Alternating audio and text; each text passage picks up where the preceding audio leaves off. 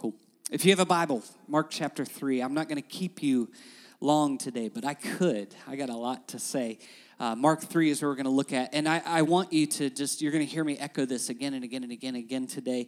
This feels like such a special moment, doesn't it? Like it has been just an incredible week. Some of you that maybe have been at New Community for a while and call us your tribe, your home, you've been here a lot of hours this week. Many of you have been in here working and moving and picking up heavy things and cleaning like nobody's business. Some of you are really good at cleaning.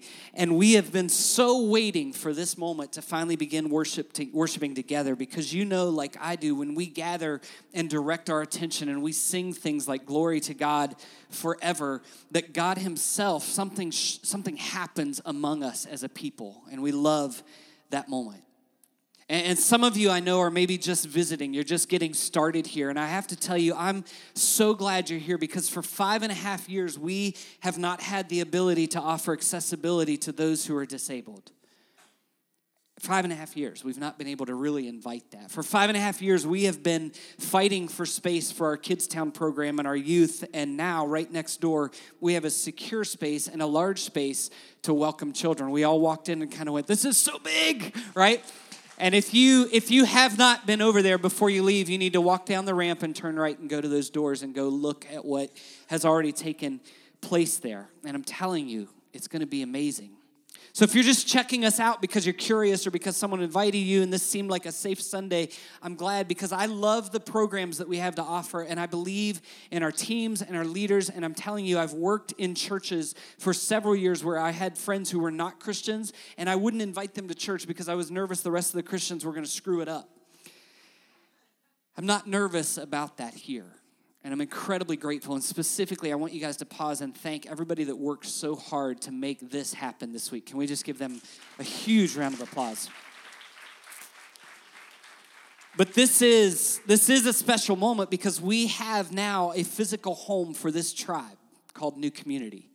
We've been talking for many weeks about this idea that love is the movement, saying that when it comes to Christ and the gospel, the good news, the hope of the world, that it is love that moves that forward. It is the movement of love that really presses the gospel into places where it's never been. And so I thought it was appropriate. I had a new series ready, but then I thought it was appropriate, if we're saying love is the movement and we moved, that I probably ought to take one more week and hit on that. So I didn't mind. And I want to look at a passage in this moment that I think might frame a bit of our future moving forward together. See, in the scriptures, the people of God would hit special moments where they would see God do something in their lives, and God would go, now I want you to do something. I want you to build an altar.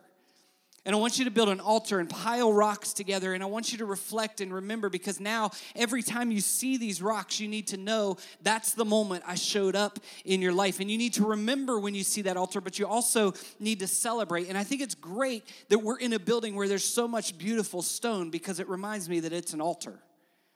It reminds me that the walls around us are concrete. Dale told me this used to be the National Guard before World War II. And so we're in a pretty strong building. Like a tornado could hit, and I think we'll be okay. But anxiety is kicking in. But I want you to know this place is a living altar of those stories. And today, here's the moment, it's becoming an altar for us. For us as New Community. For 6.5 years, we're into this journey as a church, and we're pausing today to build an altar because we have seen the work of God. We've seen the work of God in the past 2 months as someone purchased the building that we were in, and we started to realize this isn't going to work. And we've seen the work of God the past 6.5 years. I don't know how many of you saw on social media last night, but I've got to tell you this story. I was working in the kitchen, and Carrie's sitting and looking at the counter that we have. And several years ago, we redesigned a little bit of the counter, and she said, I want yardsticks up as a backsplash. Many of you understand that. I was like, I don't know what you mean. She said, just glue these there. And so I did. And she's sitting there last night, and I'm like, my back is turned to her, and all of a sudden she just goes, oh my gosh! And it jumped out of my skin. I was like, what is wrong? And she said, look at this. And one of the yardsticks that we had put up had the very address of this building on it. And I was like, man, God knew the whole freaking time. Like, if we would have just paid attention, we could have resolved our building issues. But it was so amazing. We've seen God work. But here's the thing about altars. Altars also cause us to confront the parts of us that we need to. Because when you build an altar and God has shown up in your life and you remember that and you celebrate that, now every time you pass that altar, you're confronted with the reality that says, are you living the way that you need to be living for God to continue to show up in your life? And it confronts us. And we stand in the midst of this moment. And I think we always, when we're talking about love as the movement, we always need to confront ourselves and say, are we a part of this movement of love? So I want to read to you 5 verses. It's only going to take me 3 hours. I know I joke about that, but we're going to go slow through these verses because this story is so powerful. And I want it to cause us to celebrate, but I also want it to confront us. Mark 3, verse 1. I want you to see this first. Here's what it says. Another time, Jesus went into the synagogue. Now, the synagogue was the religious gathering of their day. They had the temple in Jerusalem, but they had synagogues throughout their villages. And Jesus went into the synagogue, and a man with a shriveled hand, a withered hand, a crippled hand was there. Now, a lot of translations will say, if you read them, it'll say, Jesus went into their synagogue, and behold, now see, you all paid attention, because behold was an exclamation. It would say, behold, a man with a withered hand was there. Now, in our gatherings, if someone of great importance showed up, we might go, behold, the so-and-so is there, the famous person. I would use a politician, but you'll all be offended, and I don't know where you fall. But behold, the celebrity came in. Behold, the important person from the city came. Behold, this says, behold, a man with a withered hand was there. You see, the author wants us to take note that this is a regular person with a lot of mess in their life, and he showed up to the synagogue that day. When you read the stories of Jesus, there are no beholds in the stories of Jesus regarding well-known people. Nobody says, behold, the well-known Pharisee was there. Behold, the rulers of the day were there. Behold, the Roman centurion. It only gives the behold to the poor man whose hand was withered. And I love that so much because this author says it's about people who are sick. It's about people who are broken. It's about people who are withered. To me, friends, this is the portrait of what we want New Community to be. I want us as a people who are following Christ Beyond Sundays to say, hey, my friend walked in and their life is so messy and we want to see what God is going to do. I've been struggling all week with how to reference the buildings, right? You're moving stuff in and people are like, where do you want this? And I'm like, the restaurant. And literally probably 30 of you have been like, it's not a restaurant. I know, but I don't know what to call it yet. And I'll say the banquet hall. And I've been thinking, like, what are we going to call this? What is this going to be? And I finally settled, this is the sanctuary. And some of you are like, it doesn't really feel like a sanctuary. I get it, but it's a sanctuary. And I'll tell you why. Because a sanctuary is about refuge. A sanctuary is about safety. But you know what? The Kids Town room next door, that's a sanctuary as well. Because I know our team and I know their hearts and they want to provide refuge and safety for those children. They want to provide a place where those parents walk in and I know you. I know many of you parents, you're exhausted. You're just trying to get through the week and you're trying to survive the marriage and you're trying to survive the finances and you're walking in and just simply seeing another face that says, love you, love your kids. We're going to love your kids unconditionally. Welcome to our sanctuary. This is the sanctuary. Behold, someone whose life is messy showed up. Behold, pay attention. And so this is going to be a place when it has teenagers in it on Wednesday nights in the future that will be a sanctuary, even if they mess up the room a little bit and we have to clean extra hard. Powdered donuts are annoying, aren't they, Nedra? But we want to take notice and say, behold, what if this whole block became a sanctuary? What if this whole neighborhood became a sanctuary? What if this whole community became a sanctuary? If you're here, we're glad you're here because you're all messy. We're all messy. You may be a dignitary, but you're still messy. And I want you to hear this maybe on your first Sunday in church in a while. If you recognize your messiness, if you recognize your need, I believe that like the man with the withered hand, you're really, really close to something amazing. You're really, really close to something extraordinary. That's one verse. Verse 2. Some of them, now watch this, some of them were looking for a reason to accuse Jesus. So they watched him closely to see, now check this out, if he would heal on the Sabbath. Now they're watching, these religious leaders are watching because in their rules, in their laws, you weren't allowed to do anything on the Sabbath. You had to just take the day and rest. Some of you are Christians like that. Like if you came to my house and I was mowing my yard, you'd be like, you're breaking the Sabbath. Go clean your yard and leave me alone, right? But that's what they're being watched about. They're saying, we're going to see what Jesus does. Jesus was always being watched. Do you recognize that? He was always being critiqued. And I got to tell you, this week I understood this because every day someone was driving by. We're moving stuff in. They're driving by and they're like about to wreck, right? They're watching. They're seeing what's going on. They're stopping in to see if the restaurant's open. Every day I've been here. Dale says it's going to happen for the next 2 years. See, here's what I know. The culture today, your friends today who don't know Jesus, who don't follow Jesus, they're watching the Christians to see what Jesus is like. They're watching us to see what Jesus is like. And in many ways, you know what? We fail. As Christians representing Jesus, we often fail because we're judgmental. We're too judgmental. We're too legalistic. We often, how many of you know, like, you know the Christians that they just seem angry all the time. You should know my Savior. Why? You're mad. I don't want that, right? Or they look at the Christians and they think they're so lost in politics, or they just want to be safe and isolated from the rest of the world, or they're so cliquey. Why would we be a part of that? See, and what happens is that for those of you who say, well, I want to share my faith, but I don't want to misrepresent Jesus, often we want to hide. We begin to withdraw. We just say, well, let's keep my faith to myself. I'll just kind of live a good life, and hopefully someone will ask, and then maybe it'll be okay, and we kind of go underground. But watch what Jesus does. Verse 3, Jesus said to the man with the shriveled hand, stand up in front of everyone. I love this. I love this because Jesus is being watched. Jesus knows he's being watched. And he says, okay, let's just call this out. Why don't you come up here and I'm going to deal with this. He says, get up here in front of everyone. He puts this man on display. Now, this is so cool, and this is, I don't know how to say this other than it's just so Jesus, right? I just made Jesus an adjective. I get that. But he could have easily gone underground. He could have easily said to the man, hey, I'll take care of you later. They're watching me now. I don't want to go against their rules. Just meet me tonight. Like, we're going to be okay. I'll heal your hand then. Don't worry about it. We'll set up a meeting, social media message me, like whatever it is. But he says, get up here, and I want them to see this. He says, watch this. And it's bold. And he says, pay attention. Watch what I'm all about. See, if love is the movement, love goes public. The gospel goes public.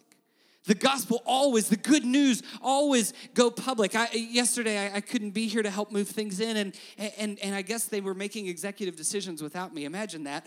And they said, hang those signs up. And I've been thinking, well, maybe we need to wait. We need to get new signs, make them shine. Like, come on. And they said, no, we need to know. They need to know we're here.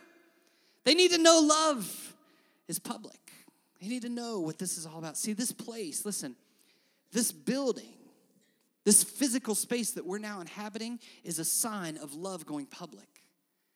This is a place where the love of Christ, we want it to go public. And watch what Jesus does. He begins to question his questioners. Verse 4, Jesus asked them, which is lawful on the Sabbath, to do good or to do evil, to save life or to kill? But, now watch this, they remained silent. They kept their mouths shut. They didn't have an answer. See, Jesus confronts their criticism, and here's what I think this teaches us. Your critics will have nothing to say when your love is on display. Isn't that good? I worked hard on that. Come on.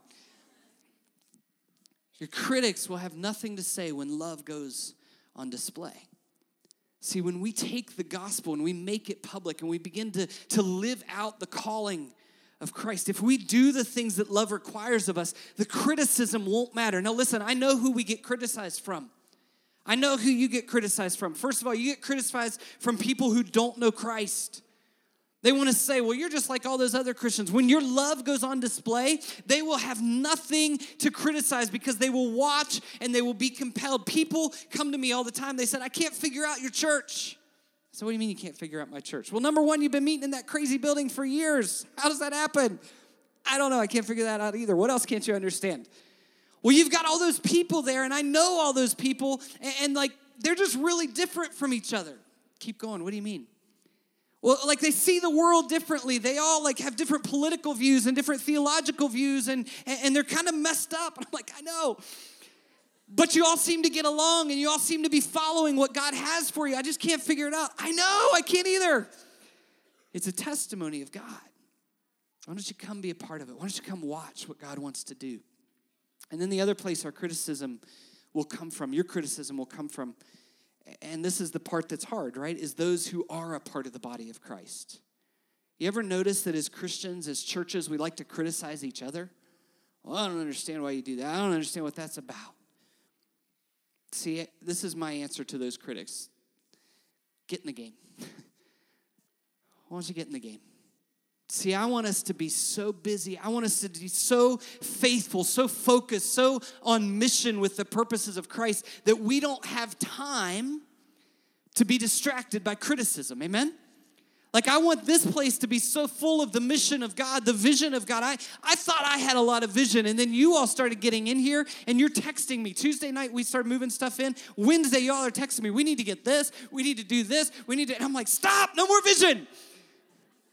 But I want us to be so focused on that we can't help but say, God, what do you have for us? What do you have for us? And that criticism just starts to drift away. Look at verse 5. This is the last verse I'm going to cover. So he's questioned them, and then watch what happens. He looked around at them in anger. Some of you only grew up with nice Jesus. You grew up with the Jesus of the paintings, the velvet paintings. How many of you had velvet paintings in church when you were growing up? Come on. And you saw that Jesus, and that Jesus always had this European white glow around his head. Can I blow your mind a minute? Jesus wasn't white. What? But he had that glow around his head, and he always had this thing going. You know this thing? I don't know what this was. Like, to me, this was Luke Skywalker, right? This was not Jesus. But this was low hand. I call this low hand. You ever read the Bible? And Jesus said to them, low? What does low mean? I don't know. Low, kid. And then the Bible would say, like, kids loved him. And I'm like, European white Jesus with the glow and the weird fingers. No kid loves that. They run from that. Jesus was human, and this scripture tells us he was angry. And he wasn't just angry. It says, and deeply distressed by their stubborn hearts. He's looking at the religious people, and he's angry, and he's distressed by their stubbornness. And he finally says to the man who's standing in front of them, stretch out your hand. He stretched it out, and his hand was completely restored. Jesus asks the stubborn religious people these theological questions. They don't have an answer, and he doesn't even answer them. He just stretch out your hand. Let them see what happens. Jesus couldn't put up with their silence. I think I would say it this way. He couldn't handle the fact that their potential for love was stifled by their passion for legalism. He couldn't handle the fact that they were missing the potential to love the messy among them because they were stifled by such a passion for following the rules, for being religious, for all those things. Jesus actually bypasses the criticism to confront the sickness. And by the way, that's what Buchanan needs. That's what Upshur County needs. That's what West Virginia needs. That's what our world needs. We need to bypass the criticism and start confronting the sickness. So there are certain issues that are, I would call, withered hand issues. I don't want to debate them with you. I just want to go into the world and try to heal them. I don't want to talk about it anymore. I don't want to debate with you your politics over racial reconciliation. I don't want to debate with you your politics and your theology and your experiences over racial reconciliation. This is a withered hand issue in the kingdom of God. There's neither Jew nor Greek, slave nor free, male nor female. We need to heal the issue. I don't want to debate it anymore. I don't want to debate the issues of when there are refugees in need of care, how we're supposed to respond. This is a withered hand issue that God wants to heal, and God wanted to heal it long before the Democratic Party or the Republican Party wanted to heal it.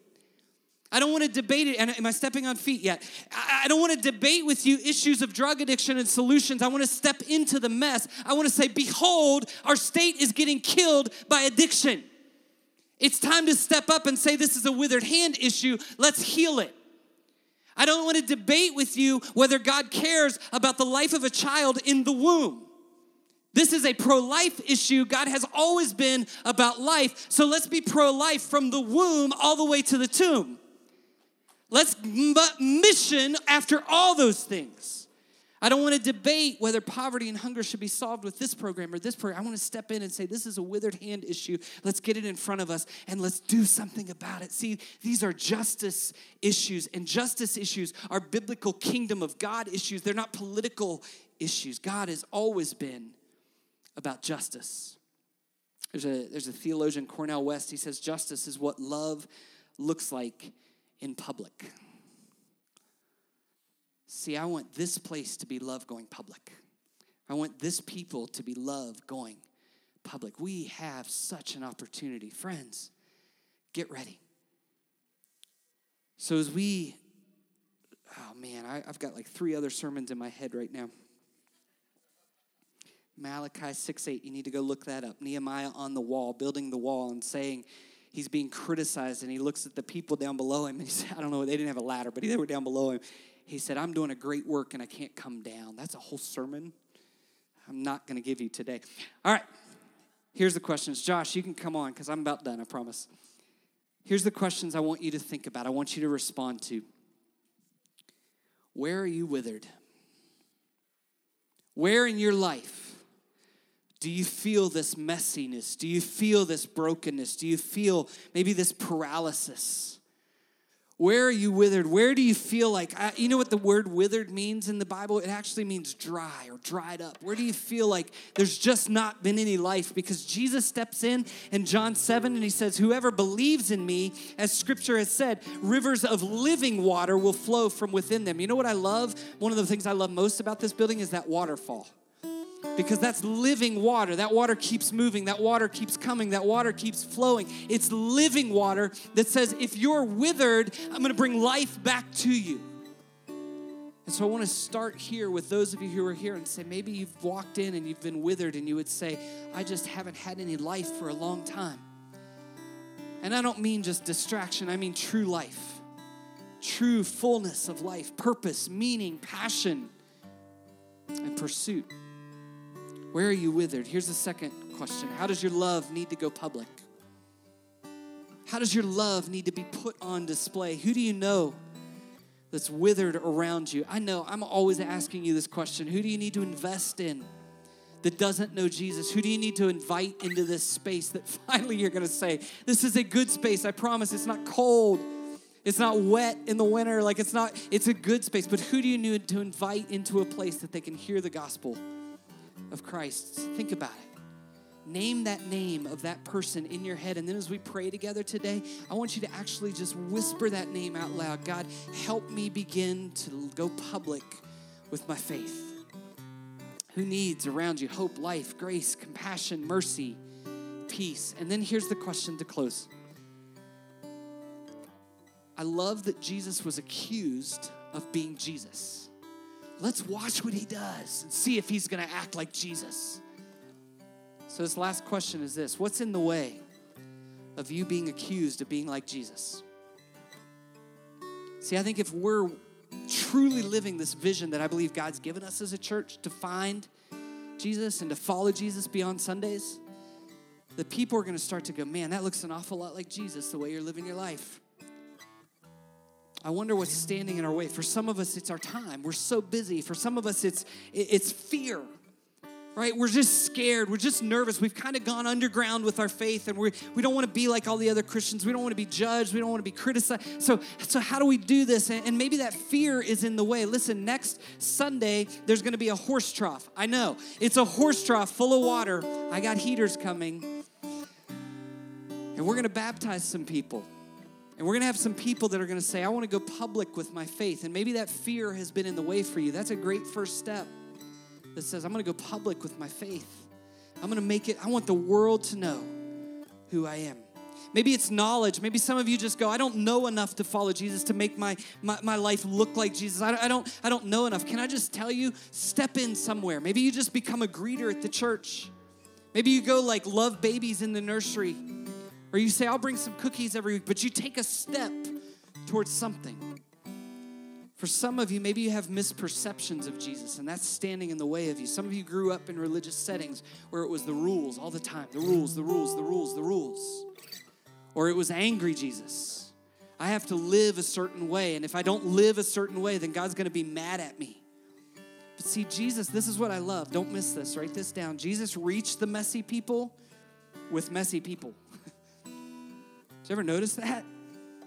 Like he didn't say to the Samaritan woman, hey, go and clean yourself up and then get everything in order. Make sure you get rid of all those men that you've been sleeping around with.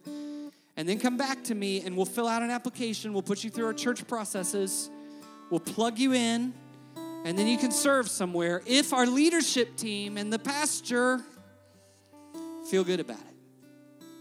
Jesus said, go to your village and tell everybody you know. But I'm a mess. I know. Go tell everybody you know. And she won the whole village to Christ. Jesus uses messy people to reach messy people.